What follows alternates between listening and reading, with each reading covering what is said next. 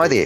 You're listening to F&B Soundbites, a podcast where we cover hot topics, trends and challenges of interest to professionals in the engine room behind the food and beverage industry. I'm your host, Hamish McCook. Today I'm joined by Sue Bradley and Stuart Coleman.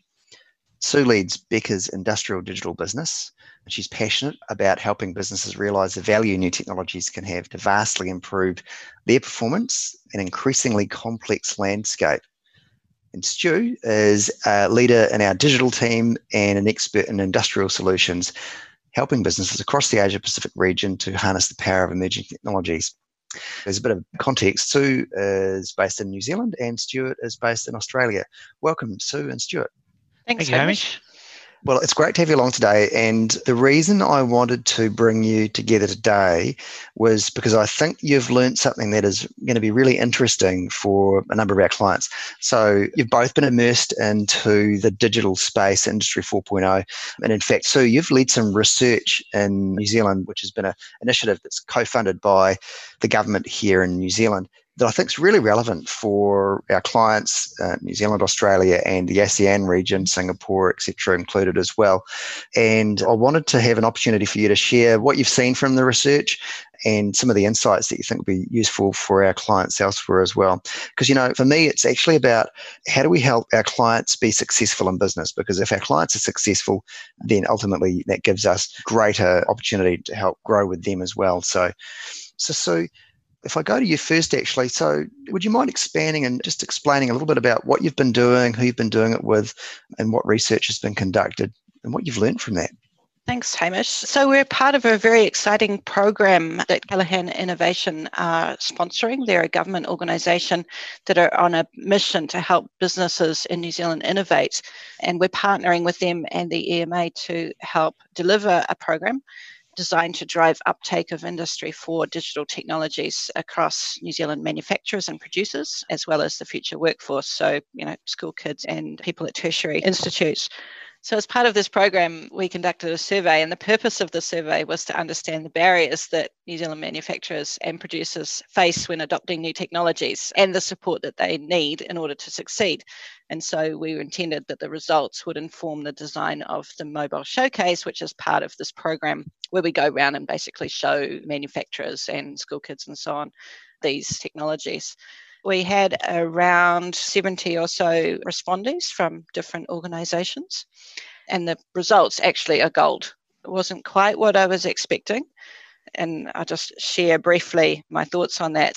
And Stu would be able to comment on this as well, but it's been obvious over the last 3 years that the uptake of Industry 4 digital technologies has really widened. And so when I walk into a first meeting with a company, they're as likely to have a digital strategy in full flight as wanting to know what Industry 4 is. So they're either at the kind of beginning of it and just tell me what's going on out there and what could we be doing, or I've got this strategy underway and tell me what expertise you've got that can help us. You're meaning that there's a bigger gap between the leaders and the laggards now? Is that what you're saying? Absolutely. Oh, yeah. Right. Wow. Okay. Absolutely. Yep. When the survey results came back, we asked people what they were doing in their own organisation, and there's really disparate levels of adoption in different organisations. So everything from never heard of it right through to the bulk of people who say, I understand how it can benefit my industry, but we haven't applied it yet. So they have some level of understanding, and that's interesting that that's shifted to that point. It's great. Right through to the highest level, and I've kind of called these digital maturity levels, right through to this highest level, which is our business is actively implementing digital technologies. And there's less than 20% of organization are actively implementing. Like I said, by far the greatest number of people understand the Industry 4 and some of the benefits it can provide, but they are not applying it yet. So a conventional wisdom would say that the ones that are leading adoption of technology are probably the companies that appear to be performing the strongest, growing the fastest. Were you able to see within the data anything that might provide that correlation? We didn't actually ask what the exact benefits, so we weren't able to actually assess those organisations. But when you actually go back and talk to, Stu will be able to comment on this as well, when you're going into an organisation and you're looking at what they're doing, they will be able to point to, this freed up these people who were then able to do this, or it improved our quality of the components that we're producing. It's improved our level of knowledge about what customers need, for example. So, there's a number of benefits that are, I guess, always being fed back to us. So the really interesting thing, I think, that came out of it is we asked the question, what's stopping us, or what are the blockers to uptake of digital solutions? And then what do you need in order to increase the uptake in your organization? And if you grouped those people together who are kind of a similar level of digital maturity, you can see that they're very aligned. I had kind of thought that most people, my kind of gut reaction would be, we don't have enough money, or I'm struggling to put together a business case for it.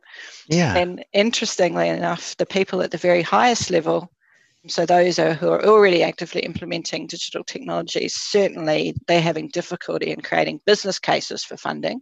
So that's an area for the industry to be learning about how you assess those business cases, because it's normally not just in one part of your organization. The benefits go right across your organization.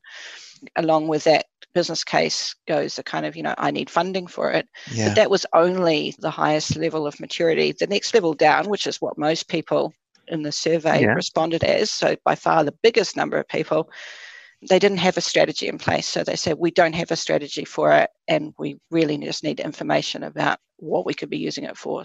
I guess the next sort of question was, what support do you need? And the people in that largest group saying, we don't have a strategy, that's what we need support in.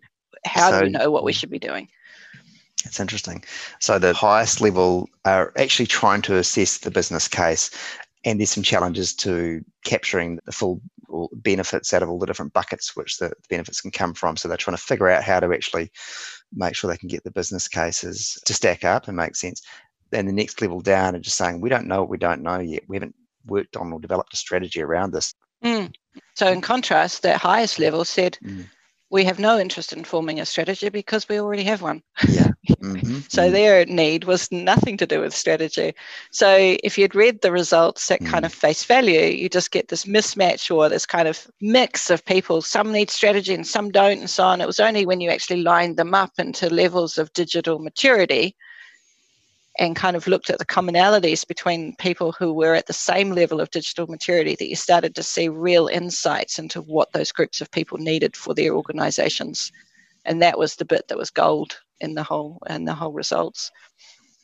So Stu, you're across Australia as well. Of course, mate, what are you seeing with regards to the blockers for, I guess, sensible adoption of digital technologies industry 4.0? Yeah, look, it's a really interesting market, the industry for the digitalisation market.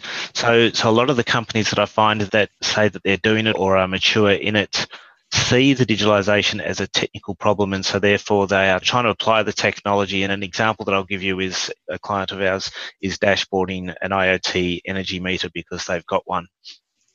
And so they've got the meter, they plug it in, they dashboard the data that they're getting. So they're taking the information they've got and they're putting it on the dashboard, and they're ticking the box to say we're doing digitalisation, our business will be awesome.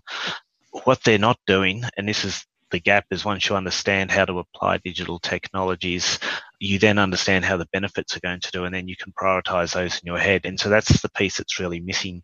It's the collective business knowledge of how digitalisation is applied to improve your business.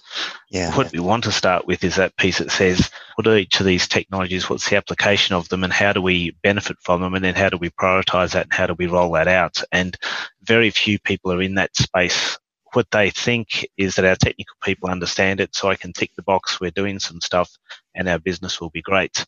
The businesses that I see that are really thriving in the digitalisation space is the one where their executive team understand digital technologies and how it will benefit their business. And even if they don't, they're savvy, they read up on it, they know what the technologies are, they've got relationships in the marketplace with people who are technically savvy, or they've got partnered businesses that inform them, and they're looking for it. So when they see an example, and one of the big blind spots is what a digital twin can do for a business. It's a more complex concept, but it does have a lot of value, and it can start simple. But often what people think is digitalisation is Power BI dashboards or displaying SCADA information, and it's sort of missing the point a bit. But when you show an example to a client, I had a particular CEO who's very tech savvy that I presented to last week. We looked at some areas that in their business it was really going to help them. And we said your largest energy user was refrigeration. Half of their energy was used in refrigeration. We said, how about we look at how we use that data to optimize and reduce your energy and get some machine learning into that and look at reducing your energy by 10 to 20% as a goal. And he didn't blink twice at that. He was, I understand what you're going to do, understand what it means. Please, let's start that project straight away. Absolutely. I mean, I think if you can shave 10 to 20% off anyone's refrigeration bill, that would be welcomed. So I could have started with optimization as a discussion point and it would have lost everybody, but it was the application of that value. But, COVID's topical in Australia. There's been a lot of disruption due to it. How do I take my people to my sites? It's an application of digital technology. I can get technical with it, but really I want people working from home to be able to work on sites just at home as efficiently as they work on site. So how do I get that information that's on site and give it to them? And you start talking about entry-level digital twins, connecting information together. And so those that embrace those sort of concepts are the ones that are really making an improvement. It's slow. It's slow for lots of reasons. It's slow because corporate level are not necessarily digitally savvy in a lot of businesses, or there's a lot of layers to them when they hand off technical tasks to technical people and then tick the box. Some people try and do it themselves and reinvent the wheel. If you want to fast track it, you want to get somebody who knows what they're doing involved, that understands your business and digital technologies and learn alongside them rather than trying to do it yourself, because it's a new set of skill sets that businesses don't necessarily have at their disposal. Yeah. So it sounds, this isn't a technical problem. I mean, there are technical problems to be solved, but ultimately it starts out with a business need, opportunity combined with an understanding of the potential technical solutions or things that may work, and savvy leadership. So leaders doing their homework around digital technologies is really critical so that they can actually develop the strategies that their teams can actually push forwards on. And then when they get to a point of wanting to fast track something, don't expect that your in-house team can do this all, because you don't do all of the stuff every day, but there actually might be a need to pull in some outside expertise to make things go faster or better as well. Yep. One key point there that I think is quite critical is while digital technologies can solve lots of problems for people, the biggest piece of what digital technologies can do for you is create opportunities. And that's the piece that's missing. Everybody's looking around for problems to solve. And it's the re-understanding of what your baselines in your business might look like. What does good performance look like is going to change with digital technology. So you reverse the thing and say, how can we use technology to improve the performance of your business? Yeah, that's a good call.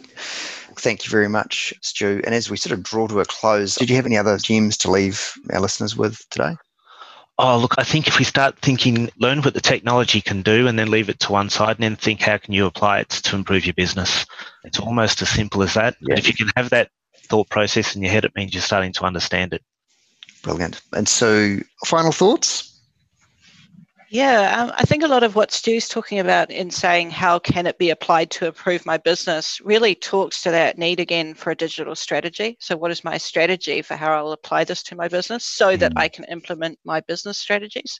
That was my big takeaway out of this, is that the bulk of businesses out there just need that digital strategy in place. But I guess taking a more helicopter view over the survey, and it's worth going and having a look at it, at the results. I think it would help people have a look at where they pitch themselves in terms of digital maturity compared to others. And if you can compare yourself to others and then what others are doing, particularly the level above you, you'll see what has allowed them to succeed. And so you can have a look at what are the next steps that you need to put in place. So you can sort of align the maturity of your own organization against the spectrum, enabling you to start understanding activities needed to increase your maturity based on what is working for others. Also, just be aware that there are a number of grants and kind of funding avenues available to you as well. All three governments in the main regions that we work in, New Zealand, Australia, Singapore, are all really pushing this at the moment because they're seeing a path to productivity improvement, business performance improvement. So each of your respective governments will also be providing assistance, and that's well worth taking up. Yeah, Yeah, fantastic. There's a lot to absorb there. That's brilliant. Thanks very much for that, Sue. And Stu, thank you very much as well for your input. I like the fact that we're acknowledging that there are different levels of adoption and maturity of digital technologies and organisations, and that depending on where you are, you've got a different response and a different next step, and that's appropriate as well. We're going to have the link to the Callaghan survey for those that are interested and would like to compare themselves joining this podcast posting. And we encourage any feedback. If you want to know more, of course, you can always touch base with Sue or Stu as well for an initial sort of discussion. Anyway, so that's fantastic. So I just want to say thank you as well to our listeners for joining us today. I look forward to bringing you another episode of F&B Soundbites. Until then, as we say in New Zealand, haere rā and farewell.